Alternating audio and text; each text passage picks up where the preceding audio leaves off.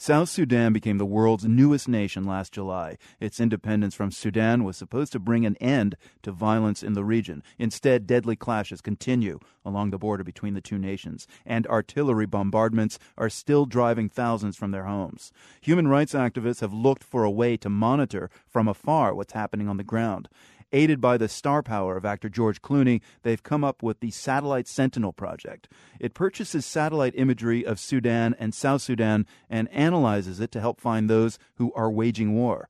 Harvard's Charlie Clements is one of the project's leaders. Charlie, show us how this works. I'm pulling up one image on my computer. What are we seeing in this frame?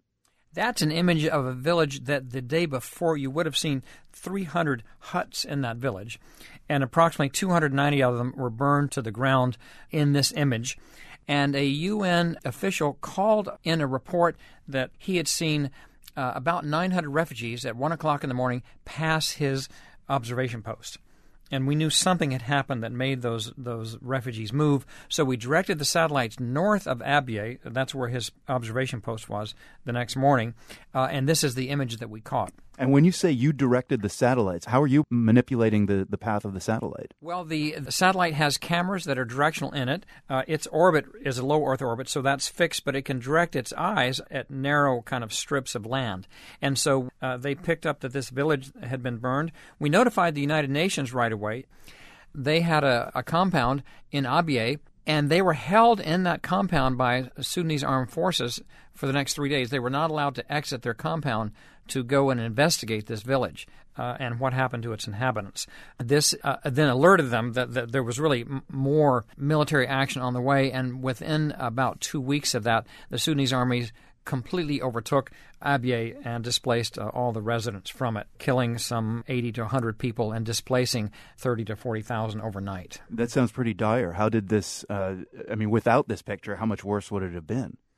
We think that they may have modified their tactics, knowing that we had promised that we would document any incidents of mass atrocities. So it appears that they forced these villagers to evacuate and then burn the village, whereas in Darfur, they were really burning the villages while people were still in them.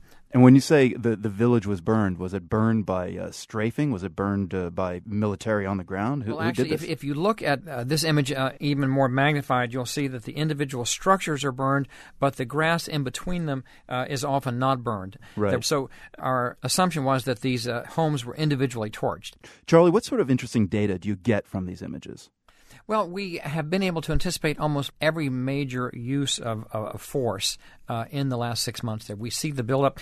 In order to attack someplace, you have to gather assets, and we're able to see that and hopefully predict it and avoid casualties that way. And also we hope that international community may raise a voice and actually deter some of these military actions. Sudan is a huge country. It's about a quarter the size of the U.S. Can you cover it all?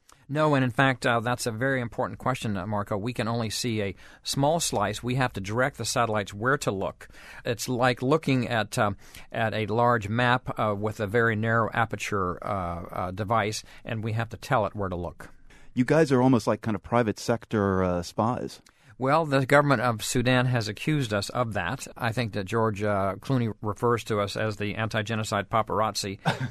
But we are attempting to use this technology to prevent incidents of mass violence. We have, however, warned the government of Sudan and the forces in the south, the SPLA and SPLM, that should mass atrocities occur, we will try to document them and use that evidence to hold the perpetrators accountable. Has your project managed to marshal more evidence that could be used in the International Criminal Court, the ICC, against Sudan's leader and his defense minister, Abdel Rahim Hussein? We were just informed last Friday on December 2nd that, in fact, the prosecutor of the International Criminal Court had issued an arrest order for General Hussein, the defense minister, and based much of his evidence on recent Satellite Sentinel project reports of the kind that we just looked at. Time magazine obtained that confidential arrest order and confirmed what I was just saying on Saturday, December 3rd. So we are pleased that some of these incidents have been marshaled as evidence in moving toward an arrest and an indictment.